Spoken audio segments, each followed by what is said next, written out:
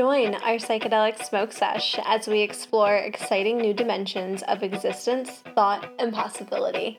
We'll take you out of this world and blaze through infinite realms, while occasionally forgetting what we were saying. This is Higher Consciousness.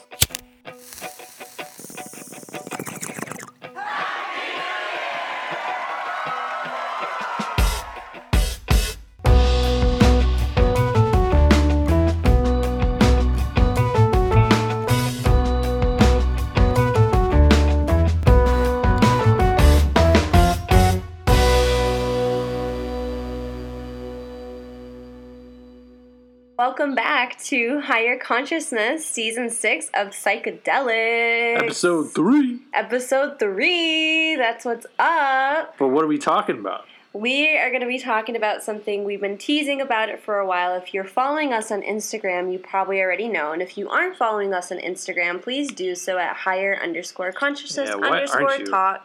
What's happening? So you can stay up to date, because we are more active on there now that we're back to doing this. But I teased in the last episode that this psychedelic is internationally the most popular psychedelic at the current moment. It's hot.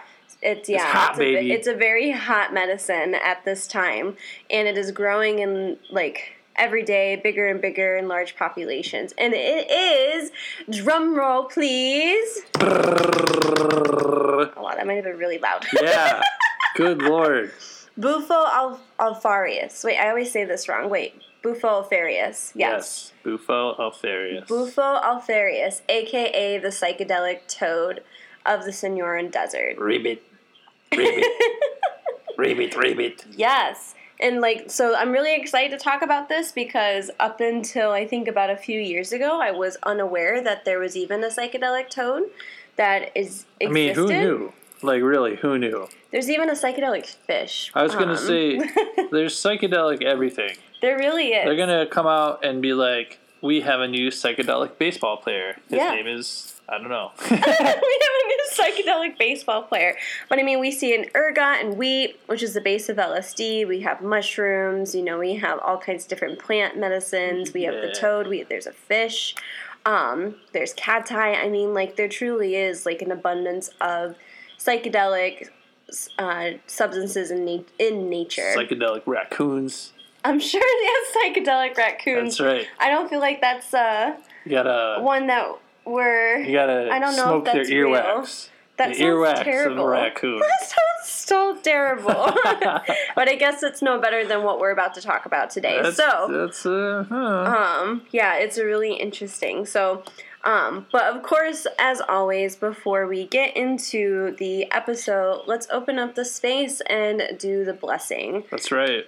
We gotta use one of your new bundles. It's a prototype bundle. This is a prototype bundle. And it's rainbowy. Yes, this is a prototype of my rainbow bundle, and I'm releasing a bunch of St. Patrick's Day themed items on my website at A Meaningful Dream. This is the season to get lucky. Yes, this Saturday, along with the February, moon boxes. You just got so much soot on your pants. I know. Oh. These pants have seen so much of it though. Oh no. So it's fine. Oh no.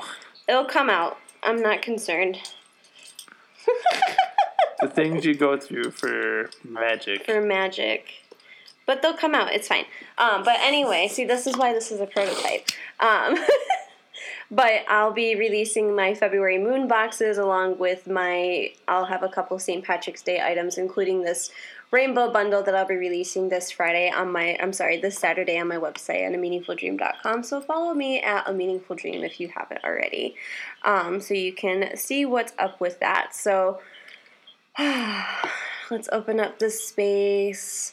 Let's welcome in our ancestors and our spirit guides and any guides that want to be with us today as we prepare for this amazing cosmic ride through the cosmos. Cosmic ride through the cosmos. We got a Devon Bud joint, which we haven't had in a minute. And Better Brothers. Better Brothers. That's and we right. have some peppermint added into this one, thanks to our friend Chelsea. Shout out to Chelsea for creating this magic for us today. Whoop, whoop. So I'm so excited. I'm very excited to talk about this. Okay, so are you ready? I'm ready. Are you going to hold it? I'm going to hold it whilst you do the blessing. Okay. Ready? Let's take a deep breath. Ooh, look, right at 420.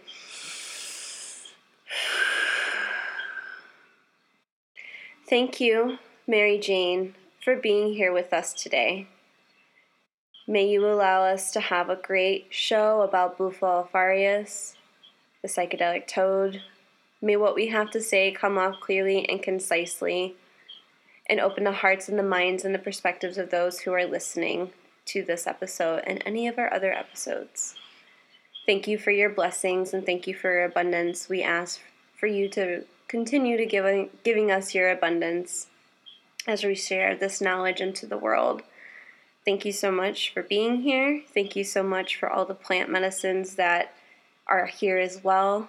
We bless you and thank you. And so dope it be. So dope it be. Ribbit. Yes. Ribbit, ribbit, ribbit. I also would like to take a moment to just set an intention and prayer for the Ukraine to offer them healing, support, and strength during this time of war. And may psychedelics be a reason that we can come from a place and see that war is unnecessary. Amen to that. Yes. So dope it be. So dope it be. Go ahead, baby. Light it up. I know you've been so anxiously waiting. Well, you know. We all have certain levels of patience. And when it comes to holding this joint and not lighting it, the patience wears thin. Continue. So I'm super excited to talk about this one. This is not something it's your favorite. You know what, it is kind of my favorite, but I've never had it before. And I find it really interesting that I feel so called to it. So I really found out about Bufo alfarius from Pharmacopoeia, which is a show that Hamilton Morris, he's a chemist, puts on through Viceland. Those so good. I know, right? I'm so excited to have They're this. so mentally. They're like very pepperminty. I dig it. Beautiful. Yeah. Good blend. So, I mean, have you heard of the psychedelic toad before we watched Pharmacopoeia? No, I didn't hear about half of the stuff that's on that show for sure. I didn't know you could just take a toad right out of the wild, milk its glands. Well, you can't do it with any toad. Well, but what I'm saying is that the toad just it's not like some radioactive toad from Chernobyl, you know? Right, this is like a natural mutated occurrence. With some crazy, I don't know, thing, or maybe some ancient shaman was transformed into a toad. Man, you were so indiscriminate with the spray. I'm expanding. I realized we didn't do it, so I was just like, ooh. You started spraying indiscriminate. I was like, oh, God. Oh, jeez.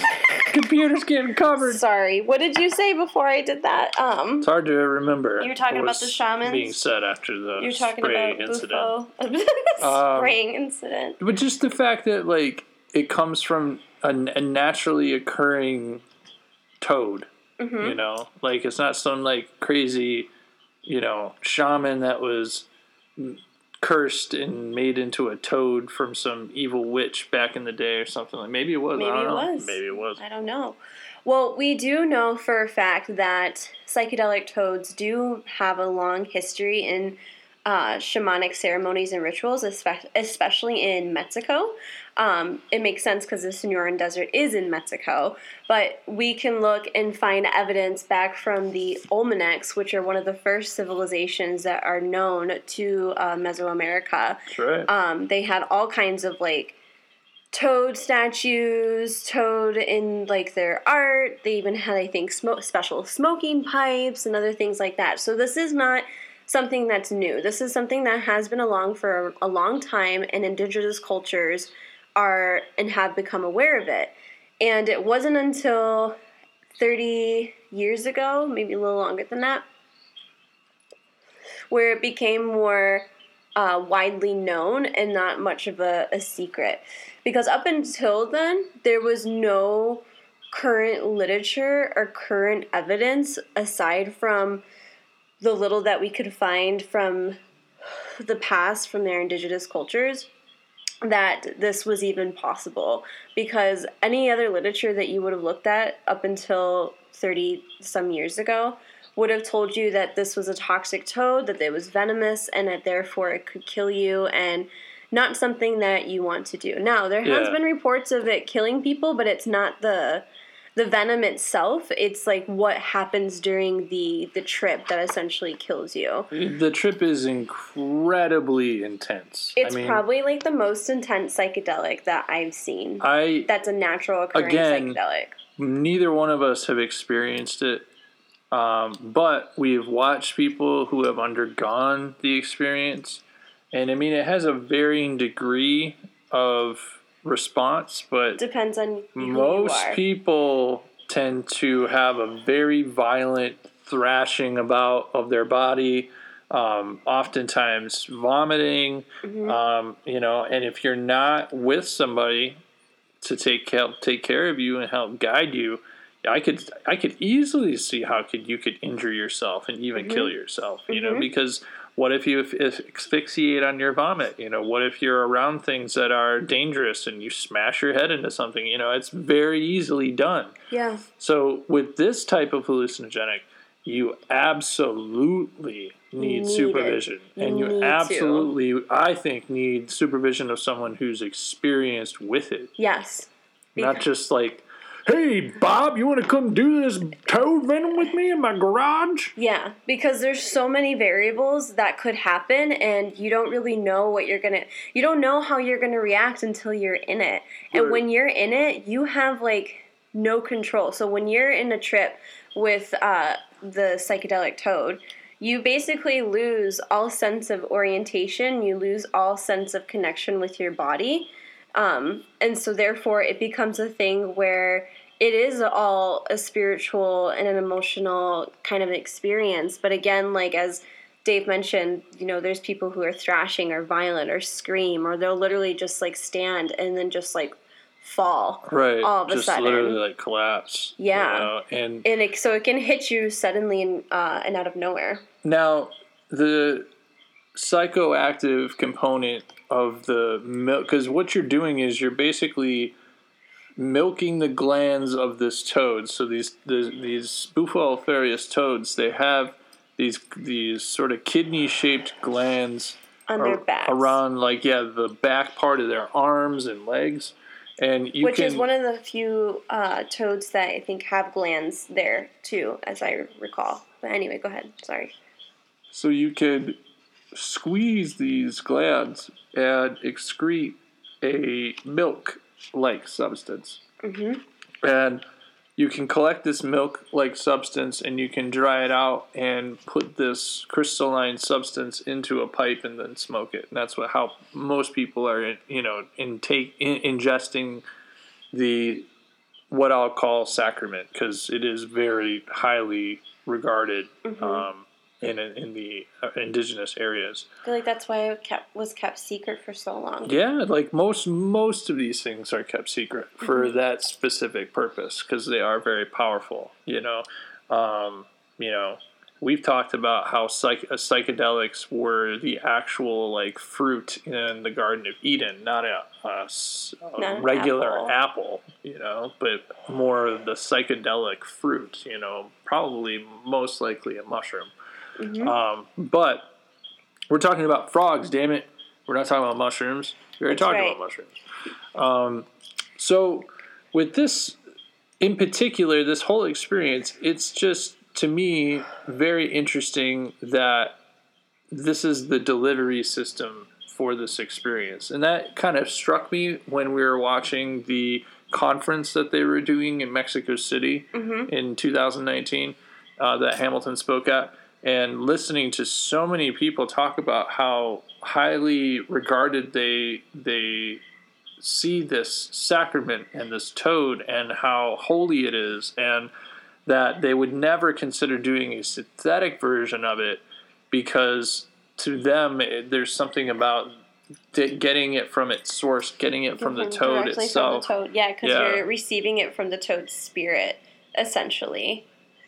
And that's where, like, where they believe the medicine is derived from, like that because it's only that toad. Well, yeah, they don't. Well, I mean, to listen to other people talk about it, they're like, "Well, I don't take chemicals. I'm all natural." Right. And it's like, and I'm kind of but it's the chemical that's inside of the naturally occurring. Yeah, like I don't know. We're all chemistry. Everything is chemistry.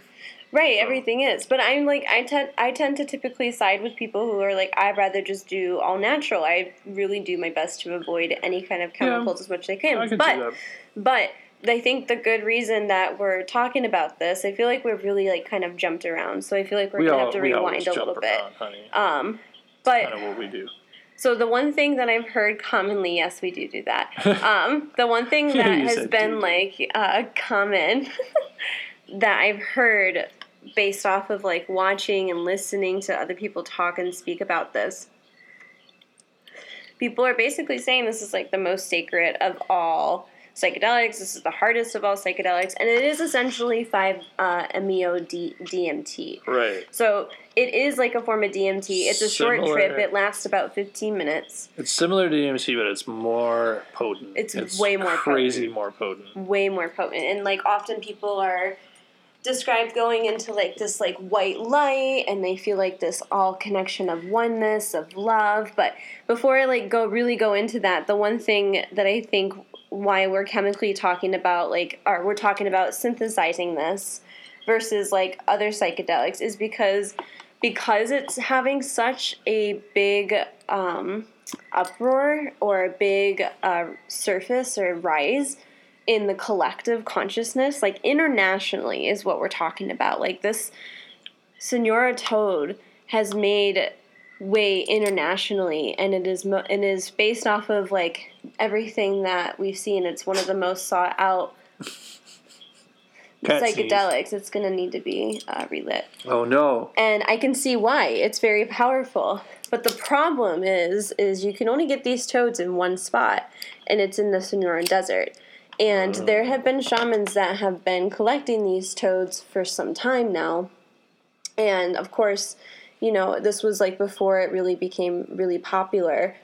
And over time, as it grew to be more popular, less and less toads were around and alive. And the problem is people were poaching them, and you know, they weren't just taking the venom and like leaving the frog. They were taking the whole frog, and then they were essentially killing it. And then it is stupid.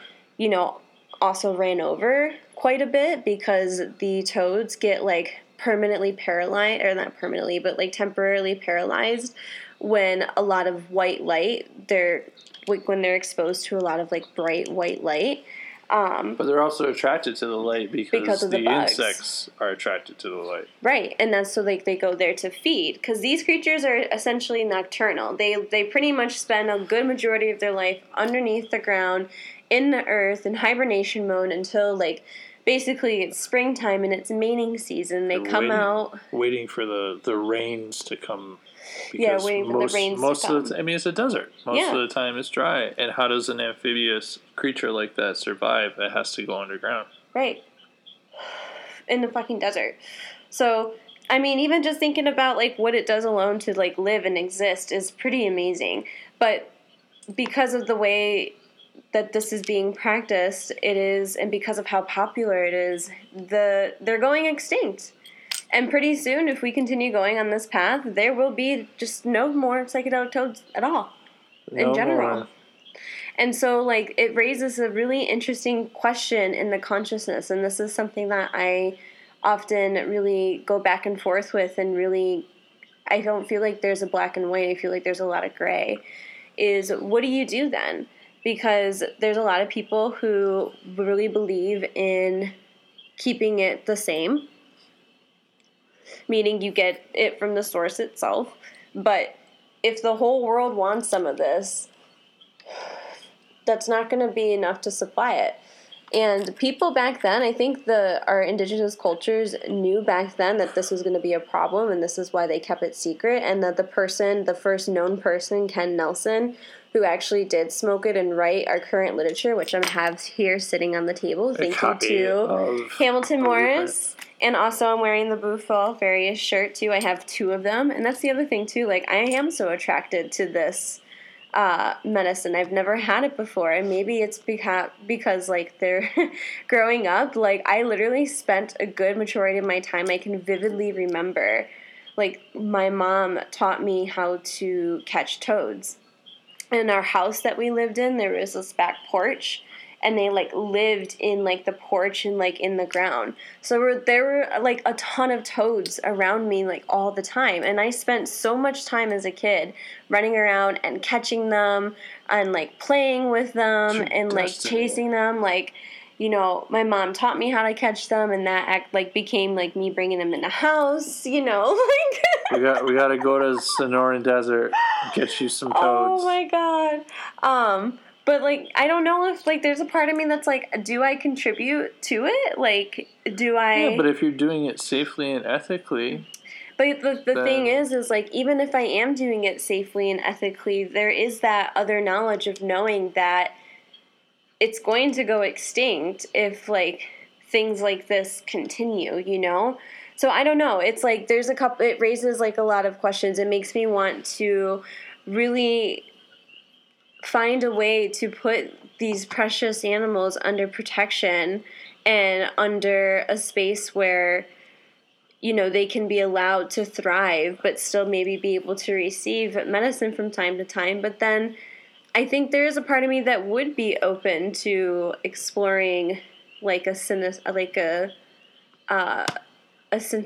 version, and like based off of like what Hamilton and other people and other chemists say about this is like a rarity, because most things in nature can't really be like replicated that closely, and yet we can with this. And so perhaps there is that is something that should be considered, especially until like we can get the frog population back, the toad population back to like what it should be for the ecosystem, because it's like we understand the circle of life. They play an important role in the ecosystem, and we're going to see that whole ecosystem like go because of it. Right. It's just, kind of sad, because I would imagine that there's a lot of people that, you know, because obviously these experiencers are in high demand. Otherwise, there wouldn't be such a poaching of them. Mm-hmm.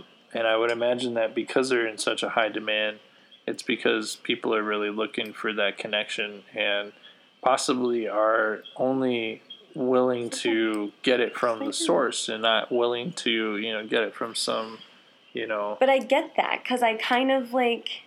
So I don't know. Same way even with certain way. Even with synthetics, like if it's going to be, you know, something that will really help, you know, because people may just turn their nose up to it. Right.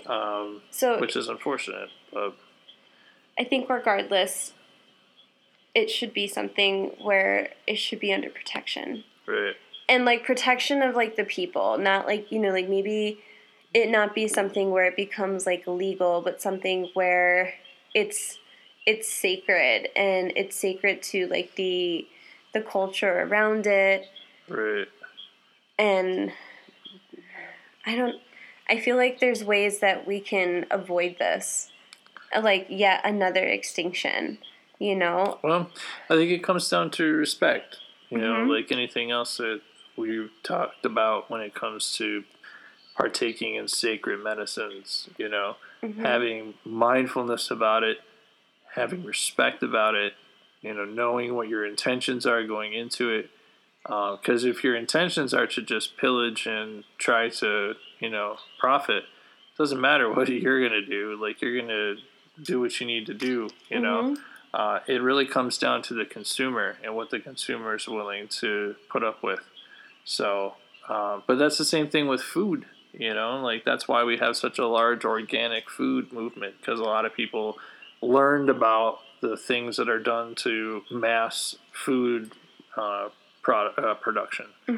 So we've decided as a part of our culture that we want to buy ethically, so we ask those questions, you know, where is this food coming from? Yeah. And when we started doing that, stores started taking notice and put up organic food sections. And we've seen those sections grow.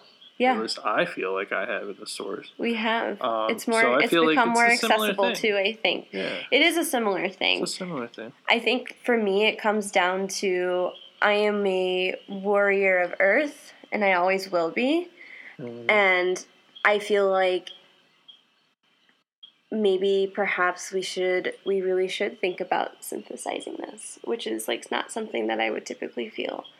But I feel like it is so sacred, but what's worse, like, or what's better, having the medicine like one time or knowing that you can preserve a whole species that carry it and like allow it to continue on for generations and then still be used in a sacred way, but very like respectfully and very like honorably to what the ecosystem I'm needs. not really sure. But I don't know if like that's like something that is possible. I'm not really sure what the But anything is possible, right? That is true. You're correct. I'm not really sure what the main demand is for it. Is it typically primarily, I should say, coming from just recreational use? Because this doesn't seem like a recreational kind of drug. No, God, no, but like, no. Is it really that high demand from like shamans? That like shamans are the ones that are like killing these things? And like, I don't know, like, what is the, because there wasn't a whole lot of information about that we could find. We saw I think a couple different perspectives. We saw people who are shamans who like take the medicine, they let go of the frogs, and then we saw people who are like they're producers. They just take the medicine, they produce, and like so there's not that respect there. Right. So right. I think we're seeing all sides of it kind of play out right now. Right. But it's interesting because everybody has basically said that it is the most profound experience that they've ever had.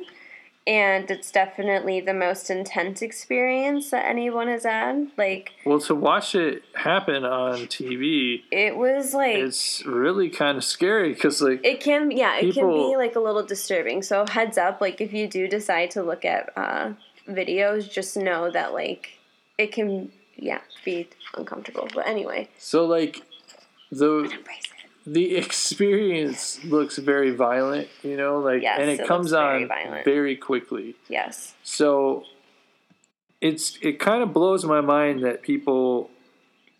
I mean, I suppose I haven't had the experience, so I don't know exactly what it's all about.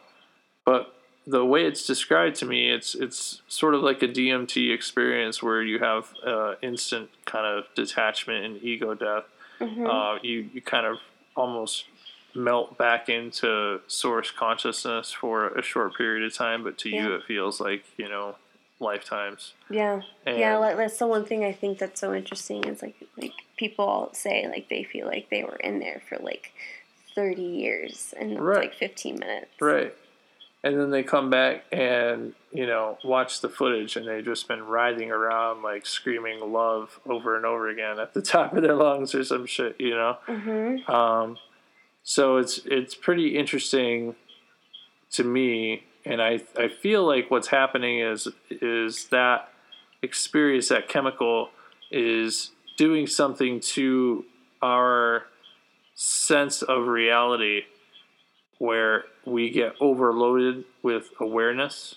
Mm-hmm. The awareness, funnel breaks open, and we collect a ton more information that we're not seeing on a day-to-day basis. And for some people and some bodies, it's a lot of information to have to, like, process, Mm-hmm.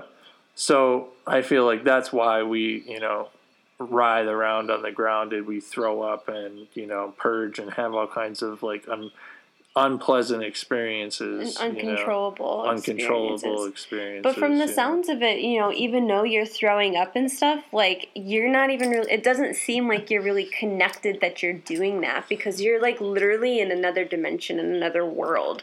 And, like, you're not, it doesn't seem like you're really connected to your physical body, because, like, when people come back, it's like they, like, just, like, snapped out of a dream, essentially, right? And then they were like, I was doing what? That's all I was saying. That's all I was doing. Right. That's it. So, like, it's a shock to people to actually, like, see, like you said, like, the reality of, like, what you experience is like. But you're mentally and consciously and emotionally, that's not what you really seem to experience. Like, you just kind of give into it. You don't know that you're doing these things because you're so in that other plane of existence that these toads essentially carry on their backs. Like, they literally carry it on their backs. So that tells me, like, that might be their plane and dimension. It's interesting that they're attracted to bright white light, and that's typically what a lot of people experience is bright white light. Interesting. I just made that connection. Thought. And, like, there's a sense of, like, that oneness and connection and whatnot. So I wonder if, like, there's a deeper reason, like, why the frogs are so attracted to the light. Well, like that. Everything's reflective in our holographic universe. Mm-hmm. So that makes sense. Yeah. I am very just intrigued at people like this Ken Nelson guy who went by the pen name Albert Most originally before Hamilton Morris got to him and made his story public and reprinted the manual that we've got a copy of. We don't have the original. No. But anyway, this Ken Nelson guy, or is it Nielsen? Nelson? Nelson. Yeah, Nelson. Ken Nelson? Yeah. I have so many, props for that guy, because, like, I could not imagine being such a brave psychonaut like him. I mean, I consider myself in a way a psychonaut, but not in terms of like, I'm gonna milk this toad and let the milk dry out and smoke it and hope to God that it's not venomous as all hell and die. But I mean, he did have his research. He did have. I mean, there wasn't any Google back then, so you had to, like, really do your research and read, medical books and biology books and, like, really understand what you're going after here and what you found, because there's a lot of species that look similar. It's just not the right toad.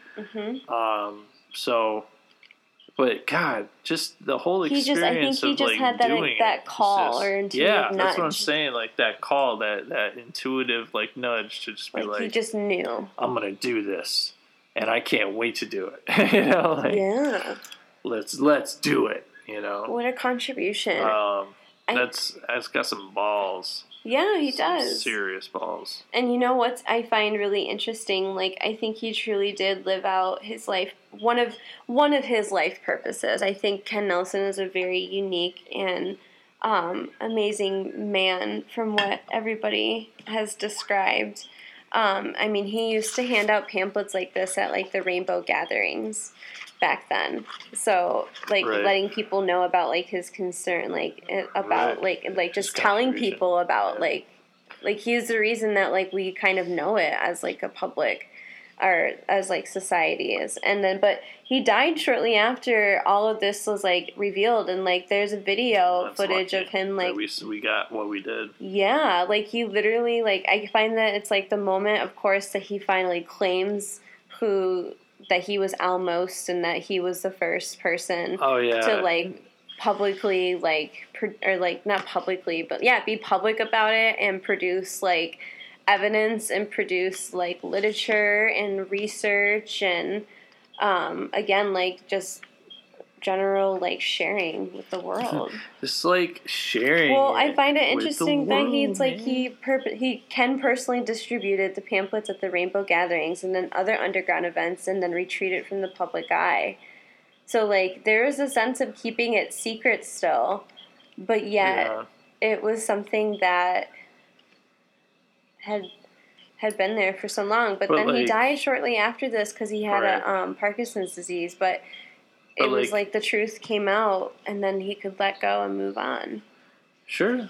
And it's so interesting. But it's good that with this with the new printing, like the proceeds go to like the people that created the original, the artists and like Ken's family and everything, Yes, so, and I think they're doing it to a Parkinson's Foundation. Oh, a Parkinson's Foundation too. Yeah. So at least it's. The proceeds for buying this really go to like good causes and good things, Yes, it's like giving back to the. As opposed to we were seeing like all those people at that conference that were just like hawking all this like throw pillows and using t-shirts art that wasn't theirs, essentially like stealing her artwork, the original artist. I can't remember her name.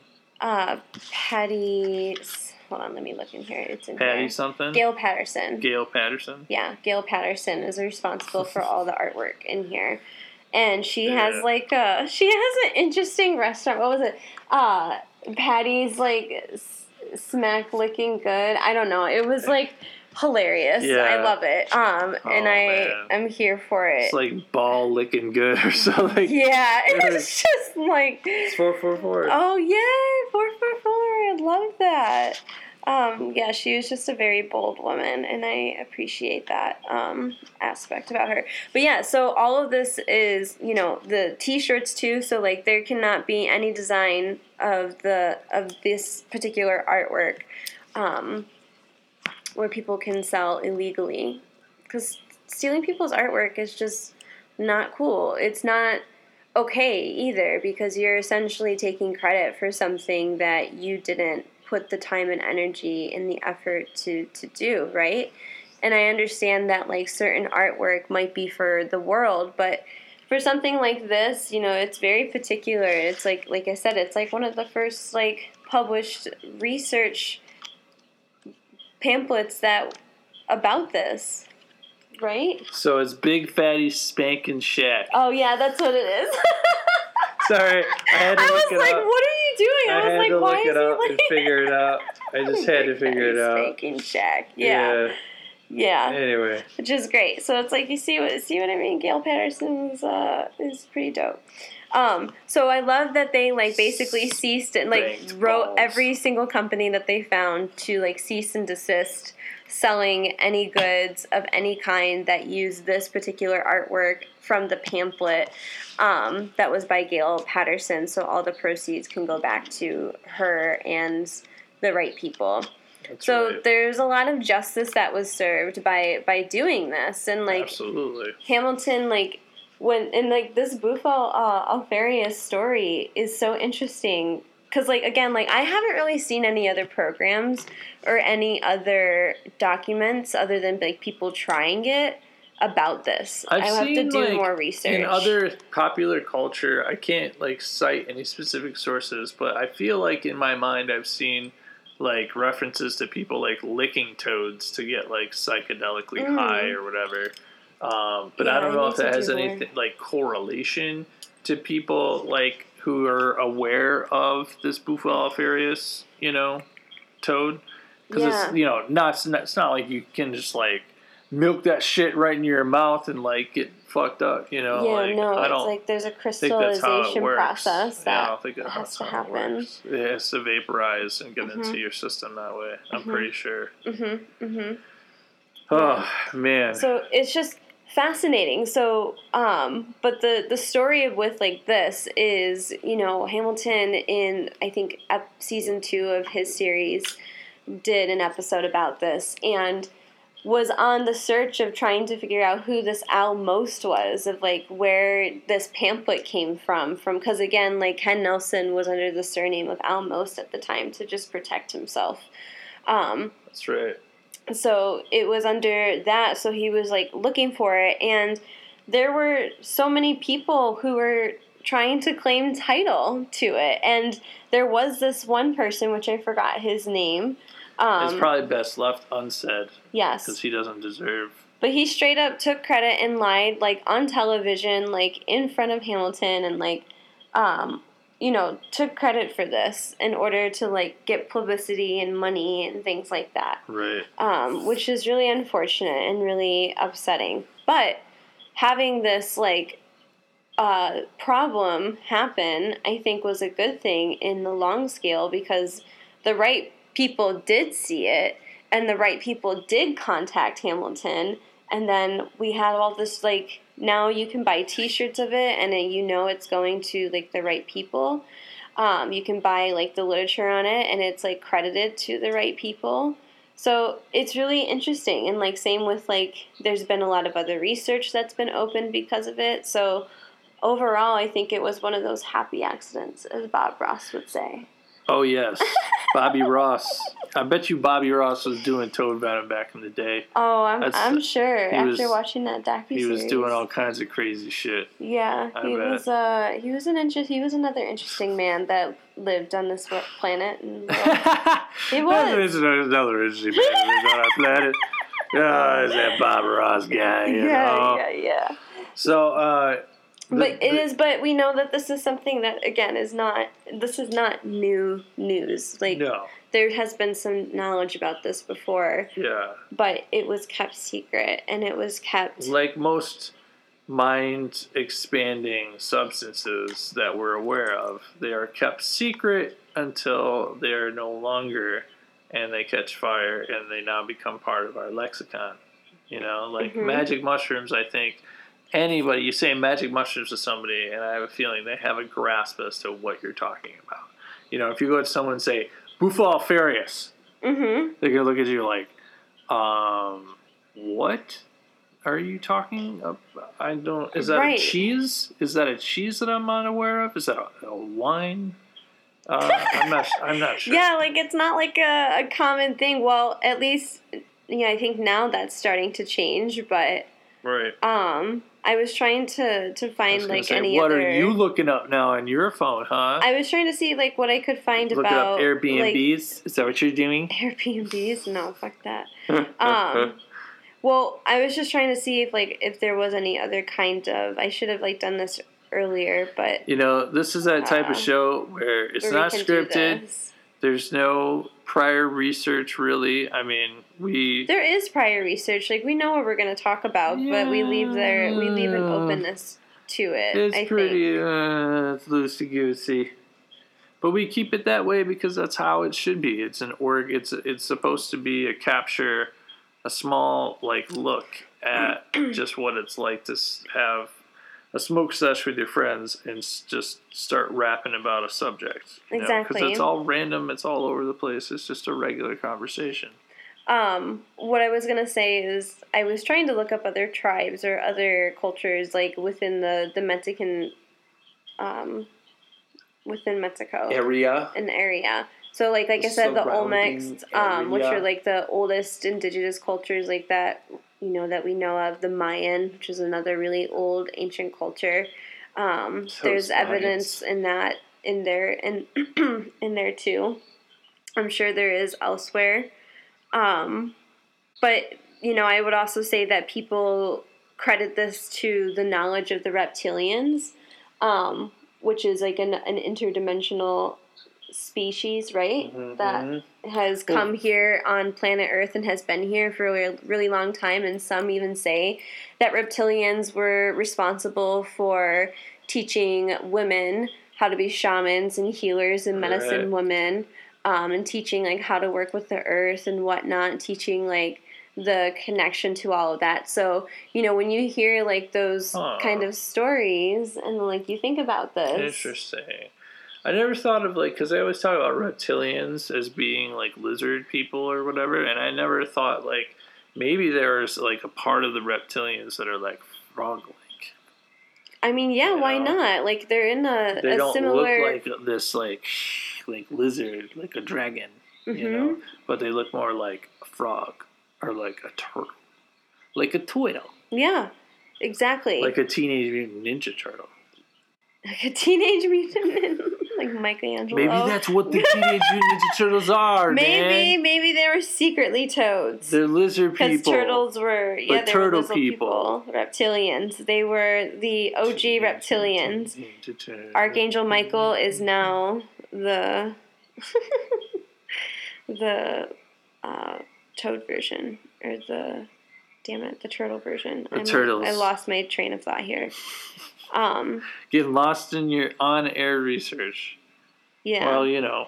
So anyway, and I can't find anything else that I feel like is worth it, but it's it's definitely something that, like I said, like I feel very oddly connected to. I think for various reasons. One, I think I really loved the idea and the fact that there was justice with those who created the artwork, getting back like the funds for their credit and for what they contributed to the world, along with like the Ken Nelson and it being something that did kind of serve an overall purpose. But I really think because I spent so much time as a kid catching toads, like anytime that I could. I feel like maybe that's like why I feel so connected to it and so drawn to it. And I have played with the theory, when you are a kid, 44444. When you are a kid, it is said, like, pay attention to what you were doing when you were younger, because that could be a clue and a gateway into, like, your soul purpose, or, like, who maybe you were before you came here in a past life or something. Or something that might have to do with, like, what you do later on. And so if I was, like, spending a lot of time in nature collecting toads, actually I spent a lot of time just digging in the dirt. But if I spent a lot of time collecting toads, I was. What if I did, like, do that back then? Like, what if I have a past life that I did that, and maybe there's a subconsciously strong, intuitive connection to that? I don't know. Maybe I'm just so fascinated by it just in general. Maybe somebody in your, like, ancestral lineage was part of this whole toad shaman ritual situation. I think that's quite possible. I mean, being half Mexican, that's very possible. It's quite possible. That, it's like it would be like a blood kind of connection sort of thing. So it's really fascinating overall. What do you think, baby? I feel like I've really said a lot. Well, I was going to ask you, I think the big question to ask ourselves here at the end of the episode is, if we were offered the chance to do so, would we do it? If I felt like it was done respectfully, the right way, and with people who I felt comfortable and trained to be with, yes, this would be something where I would want to go see, like, that shaman that we saw on Hamilton, or a shaman in, like, the indigenous lands and indigenous cultures, and, like, receive it from them, just to get that kind of original experience. But I'm also open to somebody who has been working with the medicine for a while, and I would be open to doing it synthetically too, but I think there is a part of me that does want to try it non-synthetically too, like just ethically. Ethically, I think is the right Kali. Yeah, word. That's a good. Thank you for reminding me of that. You're welcome. Yes, I would. I have, like I said, I have 2 T-shirts. Like, I love the T-shirt. I have 2 T-shirts, y'all. I'm gonna do it. I mean, if I had 1 T-shirt, then probably maybe not. But then I got 2 T-shirts? Yeah. No, it's over. Well, the first like printing, I like waited too long to buy it, and they only had 2XL left of like the rainbow color one, and that was the one I wanted. So I was like, fuck it. 2XL shirt, yeah, I'm even though I'm a size small, or what size are you, medium?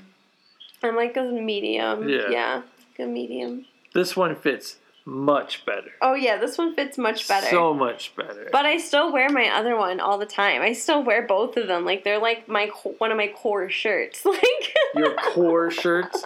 At first I thought you said your horse shirts. I was like, what shirts. are you talking about? We don't have a horse. You don't go horse riding. Like, these are my favorite shirts. I think I wear it like a T-shirt a week at least. Yeah, no, you do. And the other one, you just tie up all, Yeah, I tie it up like a crop top, or I tuck it. I do a little French tuck, or a little French tuck. Yeah. Because it is comfortable, and I love it. You could wear that shirt like a nightgown, girl. I could. I mean, I really could wear a dress, I wear it like a dress and, put a belt on it. Yeah. That's so, I remember doing that in high school. Maybe it just needs a belt. Maybe if you just put a belt around the waist. Girl, just put a belt. That was, the solution to a lot of my fashion. So, would I do it? Yes, is Dave. The next question. Yes, baby. Would you do it? I'm very curious. I think I'm of the same. Goodbye, Mr. Gatsby. I think I'm of the same perspective as you. If it were from the right person in the right setting with the proper intentions, and I felt good about it, and all of those things would have to line up for me in order to inspire me to do it. Mm-hmm. Am I dying to do it? No. Am I running out the door to do it? No. Am I spending my life savings to go on a trip to get it done? No. I'm not doing any of those things because I want it to be something where if I'm called to do it, I will do it. Yeah. Because I'm not personally passionate about the experience, not just yet, But I totally understand where people are coming from when they want to visit into those realms or experience that, ego death. Every experience can be a gateway into exactly what your soul is looking to experience. It's just a matter of, are you going to let the experience fully in, or are you still going to hold back from really taking in everything that you could in every single moment?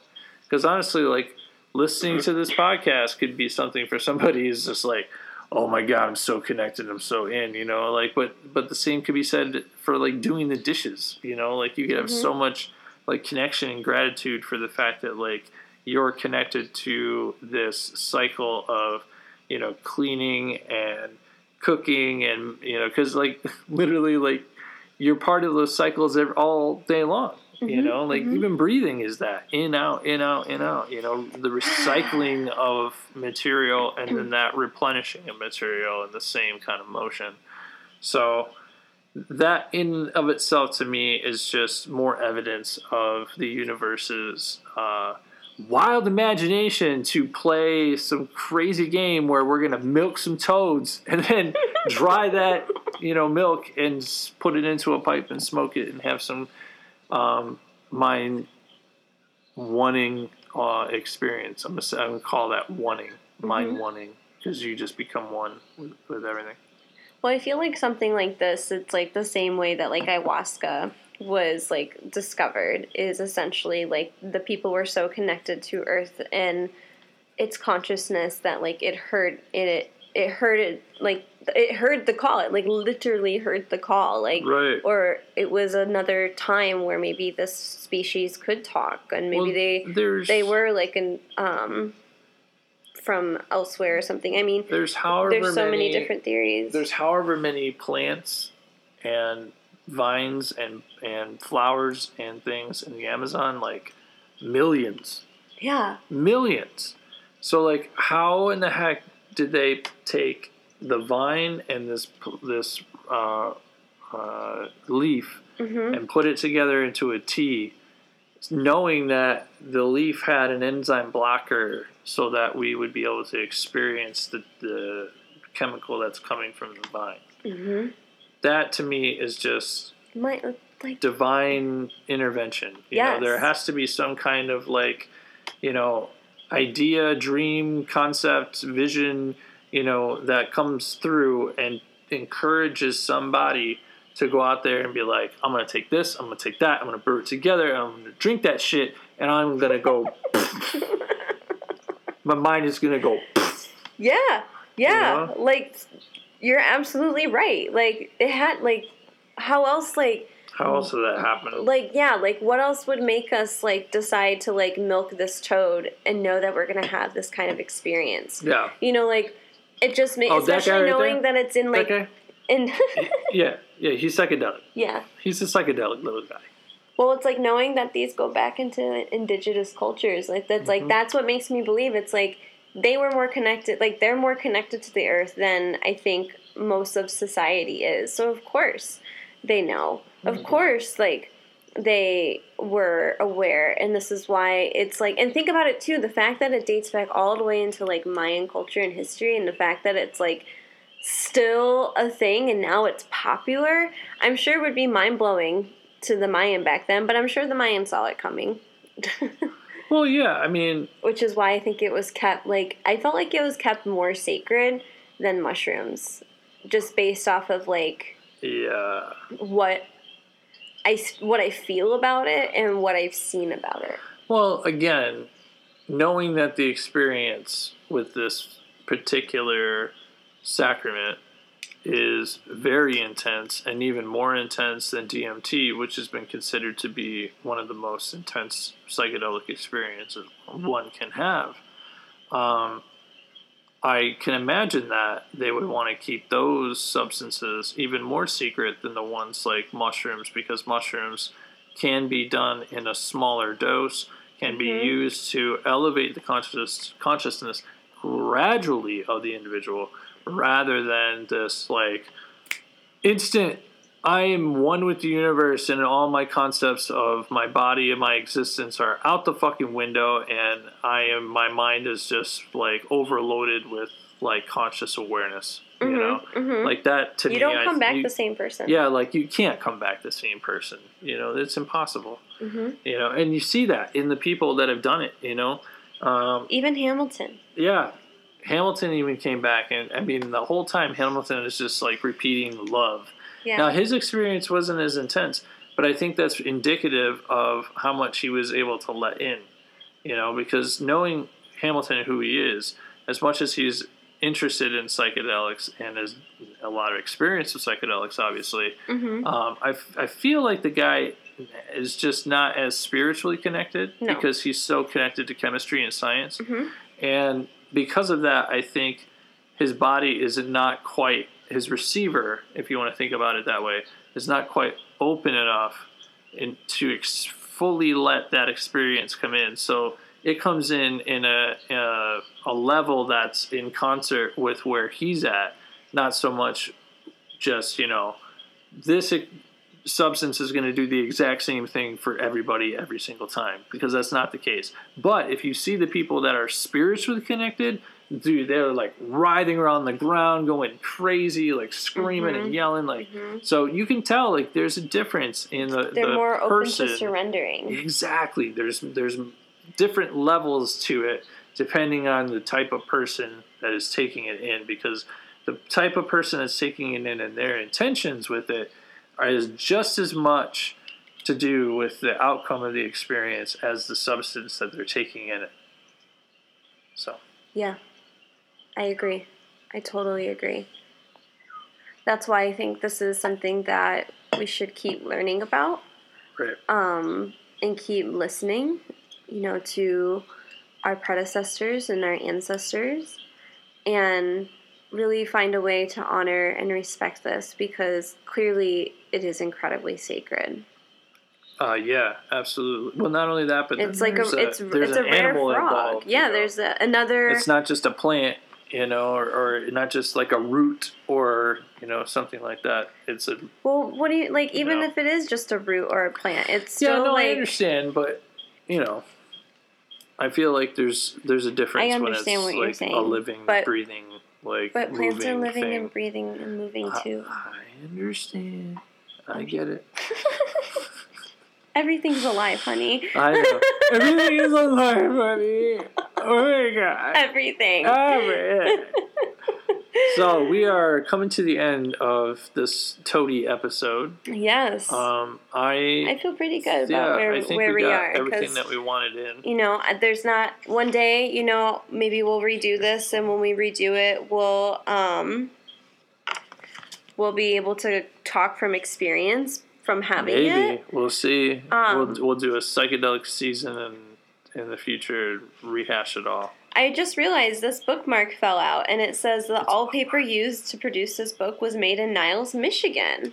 No way. Yes. What? Where French Paper Company has made their paper for more than 140 years using solely hydroelectric power for the last 99 of those years. Whoa. So the internal pages are made from post-consumer recycled waste. Interesting. See, I've had this book for a while, but I haven't really had the opportunity to, like, sit down and, like, really read it and digest it. It's been, like, such a sacred book. I've just been, like, so happy to even just have it. Well, and it's also very, I think it's gone into, like, five different printings. Yeah. 5 or 6 different printings. Wow, anyway. That's amazing. But still, so, like, again, like, just another reason why I love this. But anyway. I think if you go to creamforever.com, it's CREAM. CREAM. Yeah, CREAM. That's how you spell it, cream. Creamforever.com. This is where you can see if you can get yourself a shirt, potentially another printing of the pamphlet, because it sells out pretty quickly. So make sure you're on that shit. Be on it. You can sign up for their, like, they have, like, email newsletters and stuff that will let you know about it.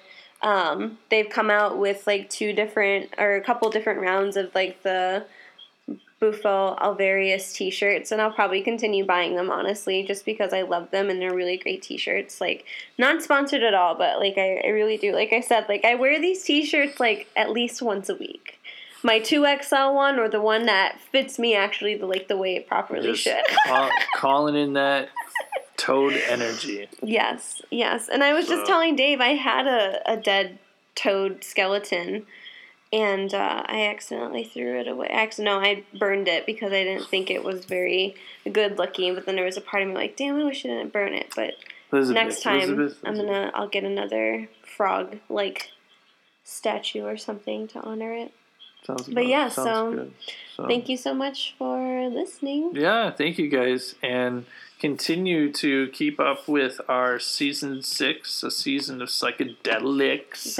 Yes. We are gonna do something next. I'm not sure what yet, because we typically keep it a mystery until the next episode comes out. Mm-hmm. So we'll see. I like to do what we feel called to do. It feels right. We're going to talk about it this week, see what we feel. Yeah, we'll see what comes up, because there's a lot of different psychedelics that we can It's funny, because at first I didn't think we could fill a whole season full of different psychedelics, and then we got talking about it with somebody the other day, and I was like, wait, there's so many psychedelics out there. There's so crazy many. amounts. So many. So anyway, thank you guys for listening, and tune in next week for another edition of Higher Consciousness. Yes, and make sure you're following us on Instagram at higher_consciousness_talk, and you can stay up to date with all the latest things, and even some of the things that Dave and I do outside of Higher Consciousness too. So that's right. Thanks so much. See you next week. Bye-bye. Listen to more Higher Consciousness every Thursday on Spotify at 8 p.m. Eastern Standard Time.